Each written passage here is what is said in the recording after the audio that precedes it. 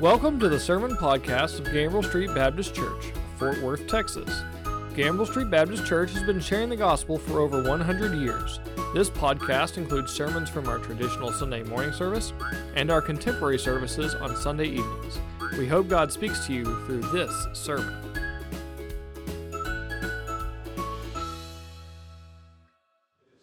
For 6.5 centuries, nestled in the northern Italian countryside in Tuscany, it's one of the world's oldest wineries.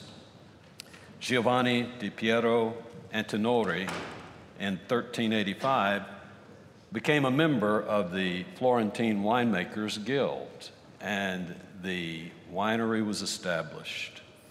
It has survived flood and drought, wars and plagues, blight and revolutions, one government after another, and 65 popes, and it's still there. It's now under the 26th generation Antinori leadership of Albiera and her two sisters, Allegra and Alessia. There are three reasons, I think, that it has survived for almost 7 centuries. One is hard work. Hard work and a good product that has consistently turned a profit. That must be a key to success in any business. Secondly, the tender care that they have given the earth to nurture it, to nurture the vines that produce quality grapes. Hard work and care. And then thirdly, consistent stewardship. Generation after generation, 26 generations of knowledgeable and experienced persons who know what they're doing. Now you might say, what's a Baptist preacher using a winery as an illustration? Why is he doing that? Well, the Lord did this. He used illustrations from everyday life, from people that were not consistent with all of his values, to make a good point. And I think the point is this. There is success when you combine those three things. A balance between these three things. That is industry, that is hard work, ecology, caring for the environment, and also the humanity of stewardship. I think there's a healthy balance in this, and I think it's biblical. This morning's message is about work. It's the 6th in our series of messages on cultural apologetics, and you may ask, well, why are we talking about work? Because, folks, we have a society today that does not understand what work's about, I believe. You see, this balance has been under attack for well over a century, very much like we said about the other issues earlier related to life and sex and marriage. Remember, we said that there's a biblical balance and an integration of love and sex and marriage and procreation, which has been torn asunder by the sexual revolution in America. And I believe that there are also the same kinds of pressures that have torn apart this relationship between hard work and yet care for the environment and also human stewardship. You see, we live in God's garden, don't we? The world is God's garden. The psalmist says, the earth is the what? Lord's, and the fullness thereof. The world and all that dwell therein, this is my Father's world. And to my listening ears, all nature sings, and round me rings the music of the spheres. This is my Father's world. I rest me in that thought of rocks and trees, of skies and seas, his hand the wonders wrought. This is my Father's world, the birds, their carols raise. The morning light, the lily white, declare their Maker's praise. This is my Father's world. He shines in all that's fair. In rustling grass, I hear him pass. He speaks to me everywhere. This is God's garden in which we live. Not just the Garden of Eden. We continue to live in God's garden. He made us in his image with a purpose in mind for us to walk, as we talked several times in our series on worship, to walk in worshipful devotion to him and to serve him along the way. And he created this world for that purpose. He created the earth as a place for us to help him accomplish his purposes. We live in our Father's world, and it's his garden. And we're his gardeners, we're his caretakers. And he has a blueprint for how we are to take care of his garden, and it's found in Genesis 1 and 2. In Genesis 1:28, he charts two ways that this blueprint is implemented to accomplish his plan. He says there, after he talks about creating man in his image, God blessed them, and God said to them, "Be fruitful and multiply, and fill the earth and subdue it, and rule over the fish of the sea and over the birds of the air and over every living thing that moves on the earth." In this passage, we see that there are two ways of the blueprint. One is the biological way. The biological way is the way of life. The biological way is the way of life that is to be fruitful and to multiply. There's also the other way, and that's the operational way. Goes beyond biology. The operational way is the way of work, what we do to fill the earth and to subdue it and to rule over all living things. This has been criticized by some that say, well, you think that you're emperors of creation, you're rulers of the domain. And isn't that rather full of hubris? But it isn't. Not when we understand it in the biblical way. These two ways can be contrasted, I think, in this way. The first way multiplies the species, the way of life. The second way, operational way, manages the resources. The first way, the way of life, is a way of reproduction. The second way is the way of productivity. The first way provides a legacy in humanity. The second way provides leadership for God's creation. You see these two ways, the biological way and the operational way, the way of life and the way of management, you see, are mutually independent and supportive of each other.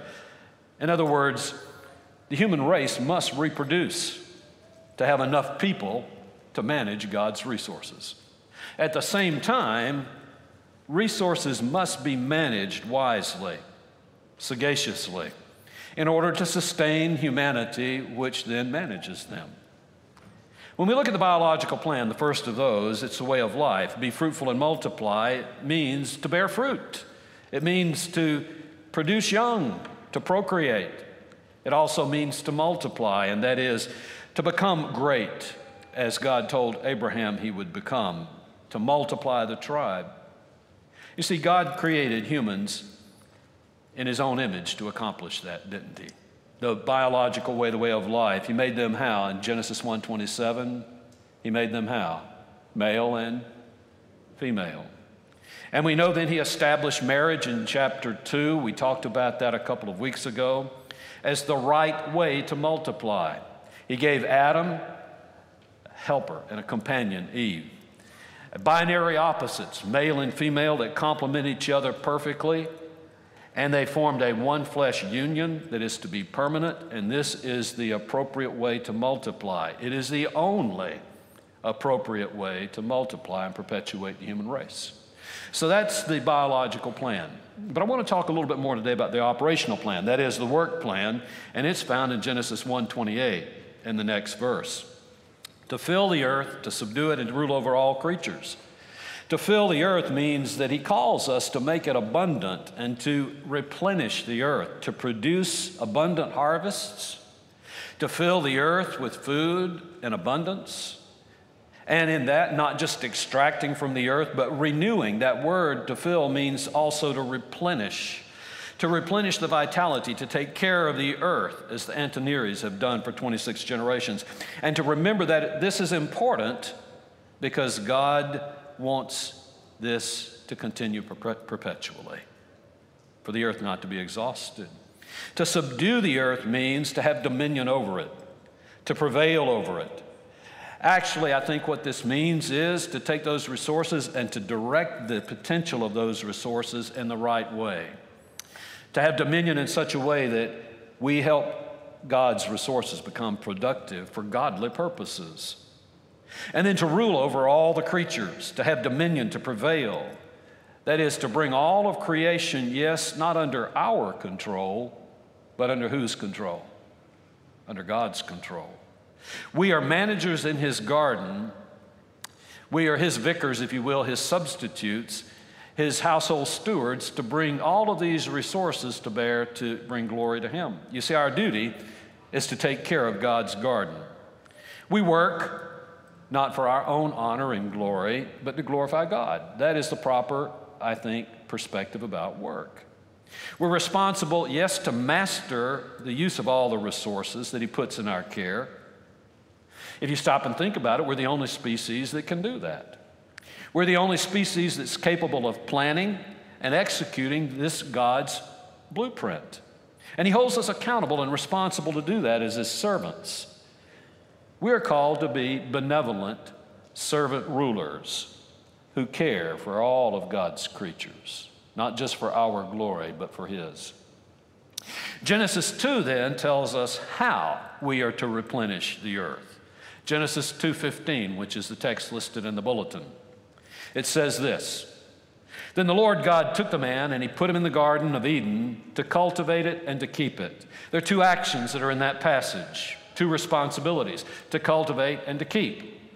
To cultivate really simply means to work. To work, to labor. To work, to labor, to dress the vineyard, if you will, to serve. We labor to produce a crop. This is a ministry of what I would call industry. Hard work and production. The way that we fill the earth is through hard work. But also, too, he says to keep the garden. And that means to guard it. It means to observe very carefully and to watch and to protect and to preserve it. To watch the garden in such a way that we preserve and we renew the resources. This is not the ministry of industry. This is the ministry of ecology, where we practice restraint and conservation. There's a balance that must be struck between these two, and that balance has not always been current, especially in the Industrial Revolution. We know that. But this balance is imperative. And sometimes we go too far one way in industry, and sometimes, frankly, folks, we become tree-huggingly too emphatic in the other direction, in ecology. Industry without ecology kills the earth. We need to be aware of that. But at the same time, the deification of ecology and the deification of nature kills people. Exploitation of the environment abuses and depletes God's resources. But we need to be mindful, folks, when we make a God of nature, it starves people physically, but also spiritually. So we have to have a balance, I believe, and there is a biblical balance in this passage. The balance requires a biblical perspective on two things I want to talk about today. One is about work, and the other is about conservation.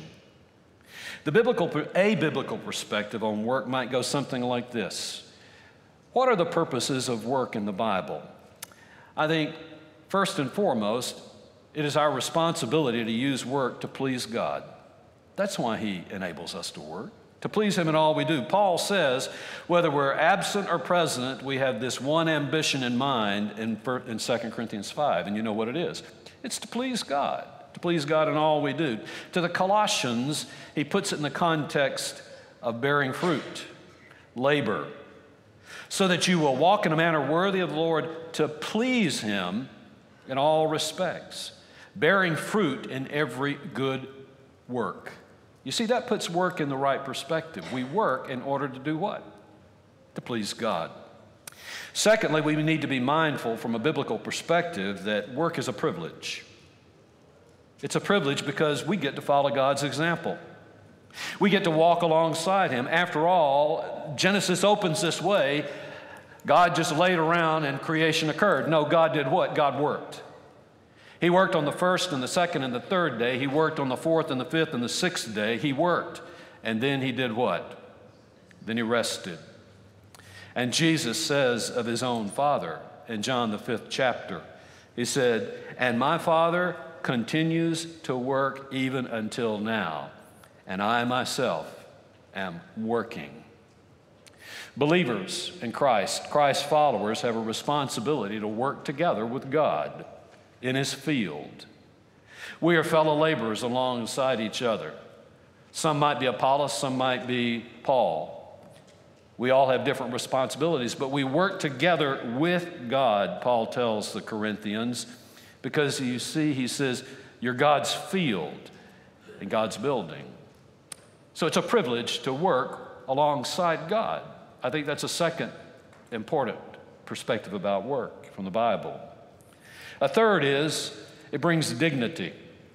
You see, we're created, we know this in Imago Dei, we're created in the image of God. That means, if you think about an image, where do you see your image? When you get up in the morning and you go in to brush your teeth, where do you see your image? You see it in a mirror. When you brush your hair, you see yourself in the image of the mirror. We are called to mirror the image of God. He's creator and gardener. We are also procreators, we are recreators, and we are the caretakers in the garden. It's a privilege when he calls us to experience that kind of dignity in the image of God. You see, from this and working with God, it's where we get our self-esteem. It's where we get our personal worth, working with him. We enjoy what we're doing when we work for him and on behalf of him because it brings personal fulfillment and satisfaction. You see, that's dignity in the image of God. Dignity in the image of God means, too, that we also generate respect. People respect you when you work hard, not to bring glory to yourself, but so that they might be able to admire how God works through you, the Imago Dei. I think a fourth perspective on work from the Bible is we are called to provide. Provision. Provision for our families and for ourselves. Paul tells Timothy, but if anyone does not provide for his own, especially for those of his household, that person has denied the faith. We must provide for our families. We must provide for ourselves. Or we are deniers of the faith, and he says, and we're worse than the unbeliever. And a final perspective, I think, on work is we're called to work in order to share with those in need. And he puts it in rather stark terms to the Ephesians, which we studied about 2 months ago, when he tells those that have come out of paganism that are now Christians, he says, you know, you used to steal, but don't steal any longer. And then he goes on to say this, but rather you must labor, performing with your own hands what is good. Why? Well, of course, for provision. But then he goes on to say, so that you will have something to share with the one who has need.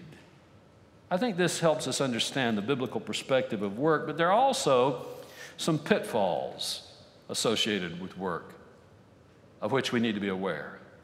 The Bible addresses about 7 of them that I have found. There are probably 10, probably more. But one is labor.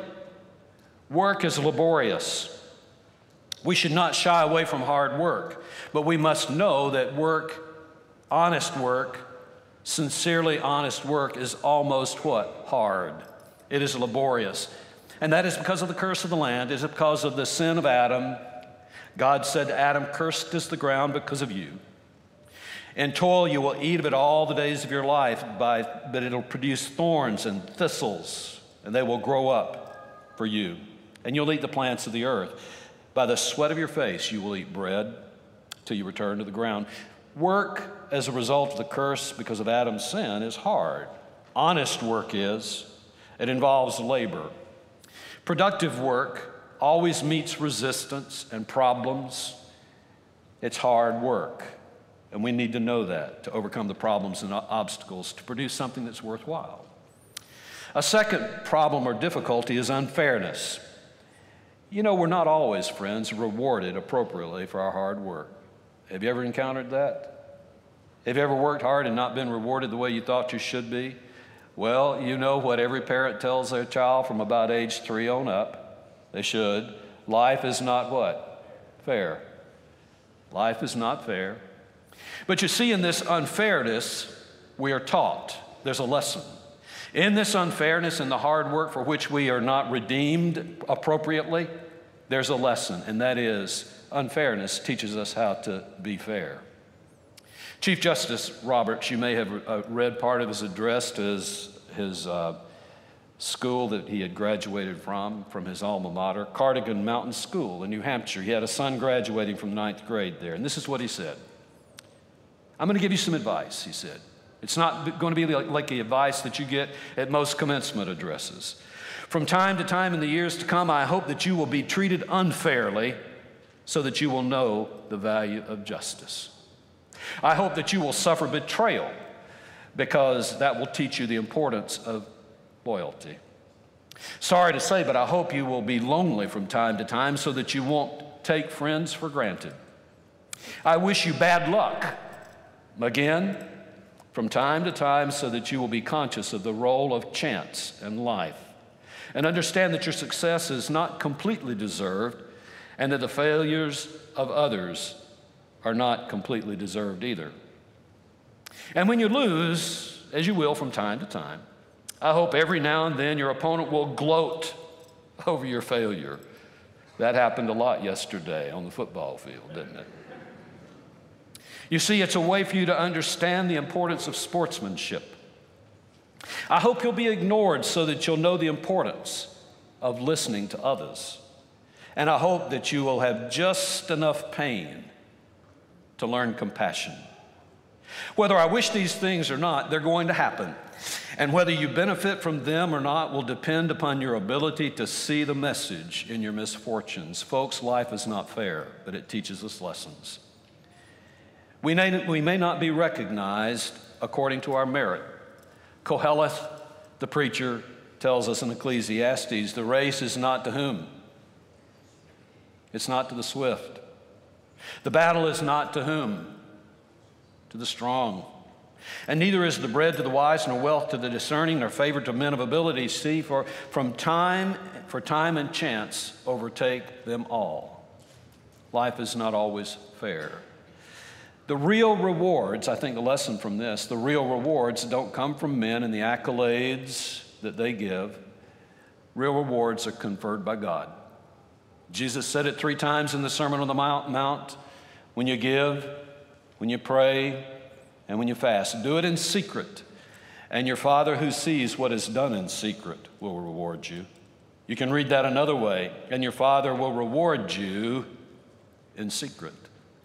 He may not make it known to men then, but someday our hope is that when we stand before Him, and you know what I'm going to say, we will receive that reward. Well done, good and faithful servant. You were faithful in a few things, and now we'll put you in charge of many things. This life may not be fair, but God is just. A third pitfall in work is jealousy. Don't be jealous of others' success at work. This is a wrong motive for working harder so that you might outdo them, to be better than others. Again, Koheleth tells us in Ecclesiastes, and I saw that all toil and all achievement spring from one person's envy of another. This too is meaningless. It's a chasing of the wind. You see, success is not measured by comparison with others at work. Genuine self-worth is not diminished by others' success. True self-esteem is not boosted by others' failures. Paul tells the Corinthians this. He says what? For we are not bold to class or compare ourselves with some of those who commend themselves. But when they measure themselves by themselves and compare themselves with themselves, they are without understanding. In other words, they're foolish. But he who boasts is to boast in the Lord. For it is not he who commends himself that is approved, but he whom the Lord commends. I think another pitfall is obsession. We should never be consumed and eaten up with work. And when that happens, instead of serving God with work becomes our God. Derek Thompson wrote an article in The Atlantic a few years ago called The Gospel of Work. I don't know about Derek's background, but boy, it'll preach. He says this, today, for the college-educated elite, work has morphed into a religious identity, promising transcendence and community, but failing to deliver. The decline of traditional faith in America, listen to this, the decline of traditional faith in America has coincided with an explosion of new atheisms. Some people worship beauty. Some people worship political identities. Others worship their children. But everybody worships something. Is he right? Amen. And workism is among the most potent of the new religions competing for congregants. Workism, he says, is the belief that work is not only necessary to economic production, but also the centerpiece of one's identity and life's purpose, and the belief that any policy to promote human welfare must always encourage more and more and more work. The point is this: work is not what life is about. Work is not our identity. When our work becomes who we are, it becomes our God. No, work is just a role we fulfill. God puts us in His garden in a particular calling, and we exercise that calling to glorify Him. And there's a greater end. We do it for God, not in place of God. There's a fifth pitfall, and it's greed. Profit is a just and right motive for work. It rewards productivity. It puts bread on the table. It puts clothes on the back of our children and grandchildren. Profit is good.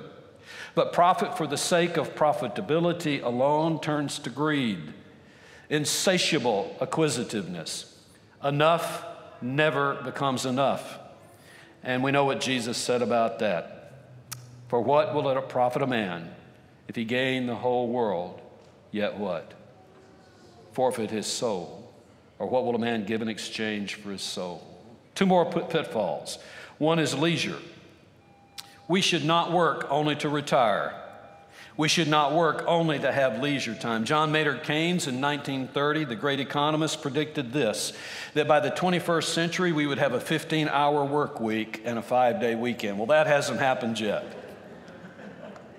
But folks, Americans are working 200 hours less per year than they were in 1930. He said this: for the first time since his creation, you see, man will be faced with his real and permanent problem, and that is how to occupy his leisure time. There's a movement today, I've mentioned it before, called FIRE, F-I-R-E, Financial Independence, Retire Early. Now, it's mostly popular amongst the millennial generation, but not exclusively, so I'm not picking on you young folks, but you know what I'm talking about. Work really, really hard for 10 or 15 years.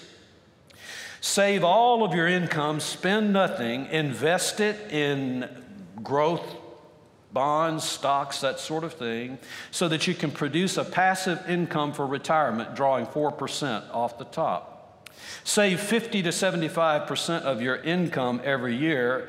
Saving 75% of your income in 4 months builds enough income to pay for a year of retirement. And their goal is this. Their goal is this: to retire by the time they're 35 or 40. Folks, what are you going to do from 40 to 85? What's the purpose of work? It's not just to make money. We live in a leisure-crazy society. We don't work just to enjoy leisure. We don't work just to retire. Finally, here it is, entitlement. Work is a privilege. It is a gift from God. Ecclesiastes says, every man who eats and drinks sees good in all his labor, and it is a gift of God. Work is a gift from God. It's not an entitlement from the government or business. It's a gift from God. It's not a right guaranteed by the Constitution of the United States. It is a gift from God. If you're employed, God gave you that job. Oh, it came through a business. You might work for the government, but God gave you the job. And we should cherish the privilege of work and God blessing us with it. Not all people are fortunate enough to have work. Work is also a responsibility. It's not just a privilege. We should never look down on a person who is not able to work. We should help them in their need. We should pray for them and encourage them. There's some that are not able to work. But whoever is able to work, the Bible says, and refuses to do so, should not be rewarded for his or her laziness. If you don't work, you don't what? Eat. You see, this breeds an entitlement culture. And it undermines productivity, and it destroys self-esteem. Paul tells the Thessalonians, as we just said, if anyone is not, and here it isn't that you don't work, it's that if you're not willing to work, he says, he should not eat either. For we hear that some among you are leading an undisciplined life, doing no work at all. Such persons we command, we exhort, work in a quiet fashion, and eat your own bread. There's another and final perspective that we need to look at, and that is a biblical perspective on conservation, not just work. We care for God's creation, His garden, because why? Because He cares for it. He created this world in 6 days, and at the end of Genesis 1, it says that He looked at it and said that it was what? Not good, very good. Oh yes, each day it was good, but He comes to the end, He says it's very good. You see, He cares for His creation. He cared enough for it to make it very good. He cares for all of His creatures. It's seen in the covenant that He made with Noah. The covenant with Noah in Genesis 9 not only was a covenant with him, but was with all creation. He said, I myself do establish my covenant with you and with your descendants after you, and with every living creature that is with you, the birds, the cattle, and every beast of the field that is with you, and all that come out of the ark, every beast of the earth. This covenant was with all creation. He cares for all of His creatures, and He provides for every living thing. He feeds the birds of the air, and yet they do not what? They do not sow or reap. He clothes the lily of the field, but the lily does not toil, and it does not spin. His eye is on the sparrow. He knows when one falls to the ground. I sing the mighty power of God that made the mountains rise, that spread the flowing seas abroad and build the lofty skies. I sing the wisdom that ordained the sun to rule the day. The moon shines at His command, and all the stars obey. There's not a plant or flower below, but makes Thy glories known, and clouds arise and tempests blow by order from Thy throne. While all that borrows life from Thee is ever in Thy care, and everywhere that can be, Thou, God, art present there. He cares for His creation. He interacts with it, and it responds to Him. Isaiah says that the hills will shout for joy, and the trees will do what? They will clap their hands. The psalmist says the sea roars praise, the rivers clap their hands, and the mountains sing praises of joy. He interacts with His creation, and it responds. He preserves His creation in Psalm 104, and it bears witness to Him. It expresses His glory. It praises Him. It reveals His wisdom. It demonstrates His power.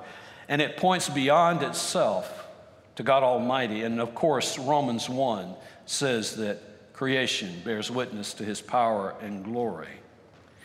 He cares for His creation. He interacts with it, and He preserves it. And His law protects it. That's why He told His nation, the Jews, that they were to implement the Sabbatic rest for the land and the Jubilee rest so that it would renew and replenish. Our role then in caretaking is to preserve the earth. We need to keep this in proper perspective. We're not masters of this earth when He says that He gives us dominion. Only the Lord is master. We're His fellow creatures amongst many other creatures. We're not the only ones that this creation is made for. I think there's another perspective too. We cannot save this planet. We cannot save this planet. The corollary is only He can. You know, the laws of thermodynamics say that things are degenerating and degenerating and degenerating. The Bible says there's going to come an end. But in the meantime, only the Lord can save and preserve what is there. We can't save the planet without His help. But God has fashioned us uniquely to serve Him in this cause. He's created us in His image and holds us accountable according to our conscience to replenish the earth. Humans alone have the ingenuity to plan and the power to recreate. And we have the authority from the King Almighty that we are made as His crowning creation. We are crowned with glory and majesty to rule over the works of His hands, over everything that is put under our feet. And I don't back off from that claim by the psalmist. Over all the sheep and the oxen and the beasts of the field, the birds of the heaven and the fish of the sea, and whatever passes through the paths of the seas, He puts in dominion under humans. We are commissioned, therefore, as his stewards with two ecological tasks, and we've already mentioned them. One is to replenish the earth, to invent ways to maximize renewable resources. And Genesis 2, to preserve the garden, to lead the way in protecting those resources. Well, anyone can do that. One does not have to be a Christ follower to do those two things.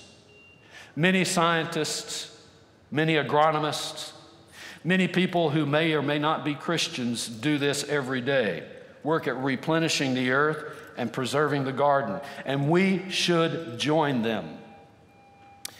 But Christ followers, the scripture says, have a sacred duty beyond that. Because you see, in the word replenish, it also means to consecrate. We are responsible to bring consecration to this earth, to bring a holy dimension, introduce a holy dimension to God's creation. You see, we're unique also as humans. Let me close with this.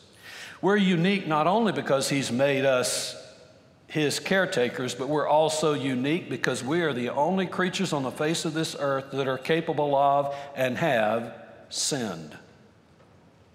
You see, we have a great responsibility.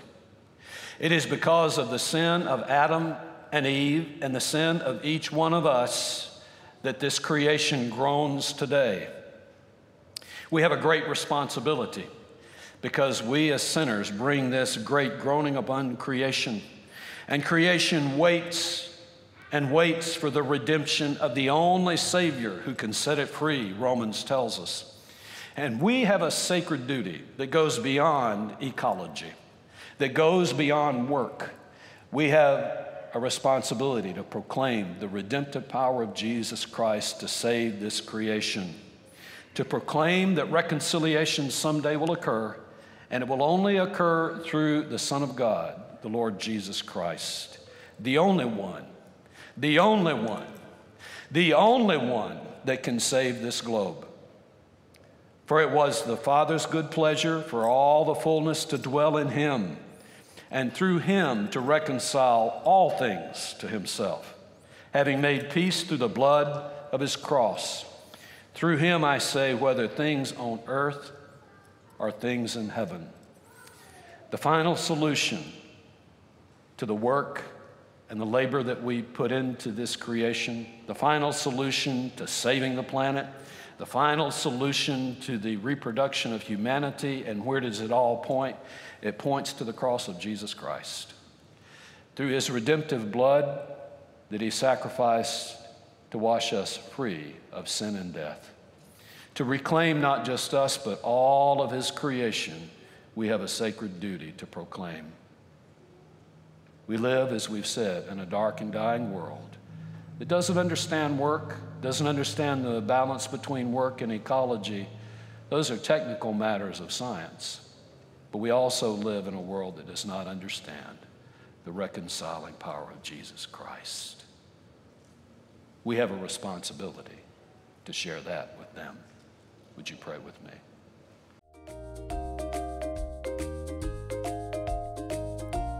Thank you for listening to this episode of the Gambrill Street Baptist Church Sermon Podcast. If you have questions, we would love to speak with you. Please call 817-926-1785 to speak with a minister.